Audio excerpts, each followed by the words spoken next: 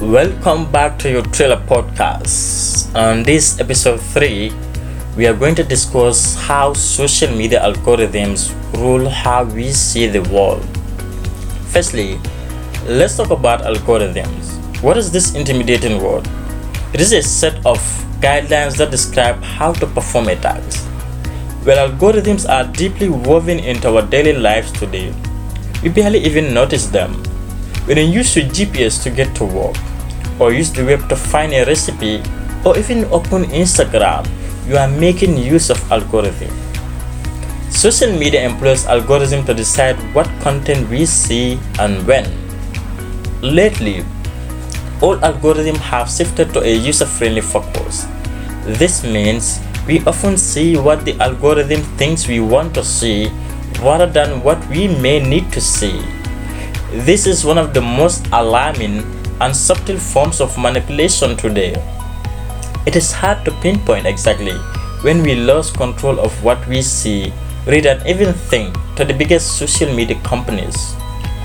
Have you ever watched a video or movie because YouTube or Netflix recommended it to you? Or added a friend on Facebook from the list of people you may know? And how does Twitter decide which tweets to show you at the top of your feed?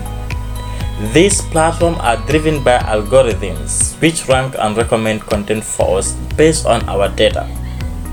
So if we are making decisions based on what is shown to us by this algorithm, what does that mean for our ability to make decisions freely?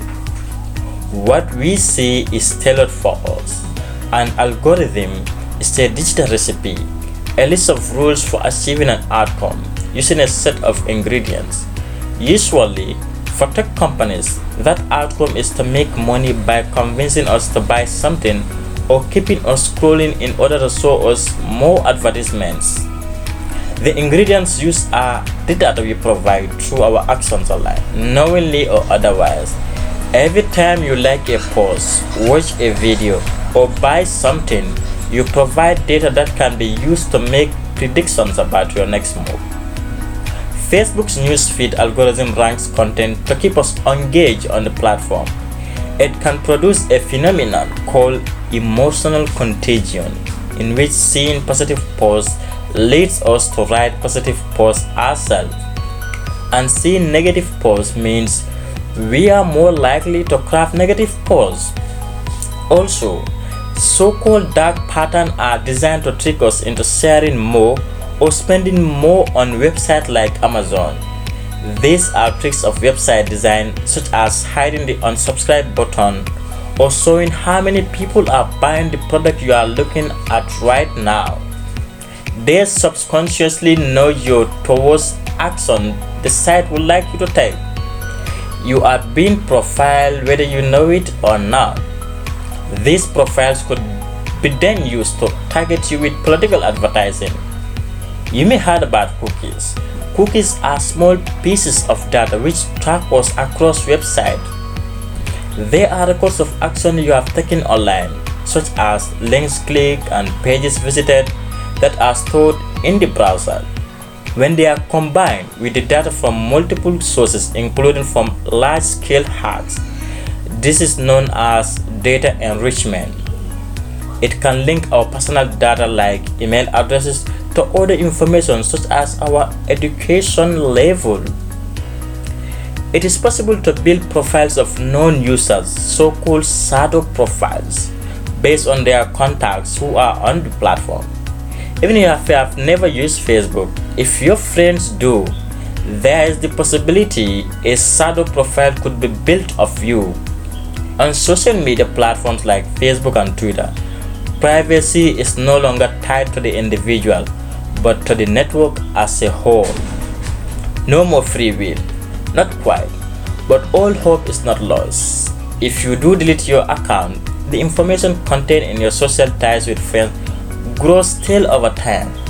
While it may seem like algorithm eroding our ability to think for ourselves, it is not necessarily the case. Most importantly, when it comes to the role of people versus algorithm in this, like spreading misinformation, people are just as important. On Facebook, The extent of your exposure to diverse points of view is more closely related to your social grouping than to the way newsfeed presents you with the content. And on Twitter, while fake news may spread faster than facts, it is primarily people who spread it rather than the bots. Of course, content creators exploit social media platforms algorithm to promote content on YouTube, on Facebook, on Instagram, and other platforms, not just the other way around. At the end of the day, underneath all the algorithms are people, and we influence the algorithm just as much as they may influence us. We inherently carry information bias. Simply put, we like to agree with things that support our existing beliefs. We find it easier to accept than to question. We pick and choose the information that validates our points and dismiss that which doesn't. If we do not acknowledge this bias, we fall into echo chambers where one single perspective reverberates. For example, if you read an article on why women do not deserve equal pay, the algorithm will display suggested articles on the same. This will wrongly embed the notion into your mind. What you may not know is the article was written by a misogynist who has low credibility. Being unaware of all these factors, you have now formulated a deep-rooted opinion that may affect how you do things, how you behave with the women at your workplace, and so on. However, there are things we can do to make so we don't fall prey to such manipulations. Can be aware of what you are reading or consuming. Make sure to verify the sources of the information. Be aware of your own confirmation bias and acknowledge it. Minimize the amount of personal information you put out. Read and understand the terms of privacy before joining any social media platforms. I know it's difficult, but we could try it. This can be intimidating, but with the right information at hand, you can also safeguard yourself. So I hope you like this episode, and let me know if you have any more question or you have comments about it. Thank you. See you on episode 4. Bye bye.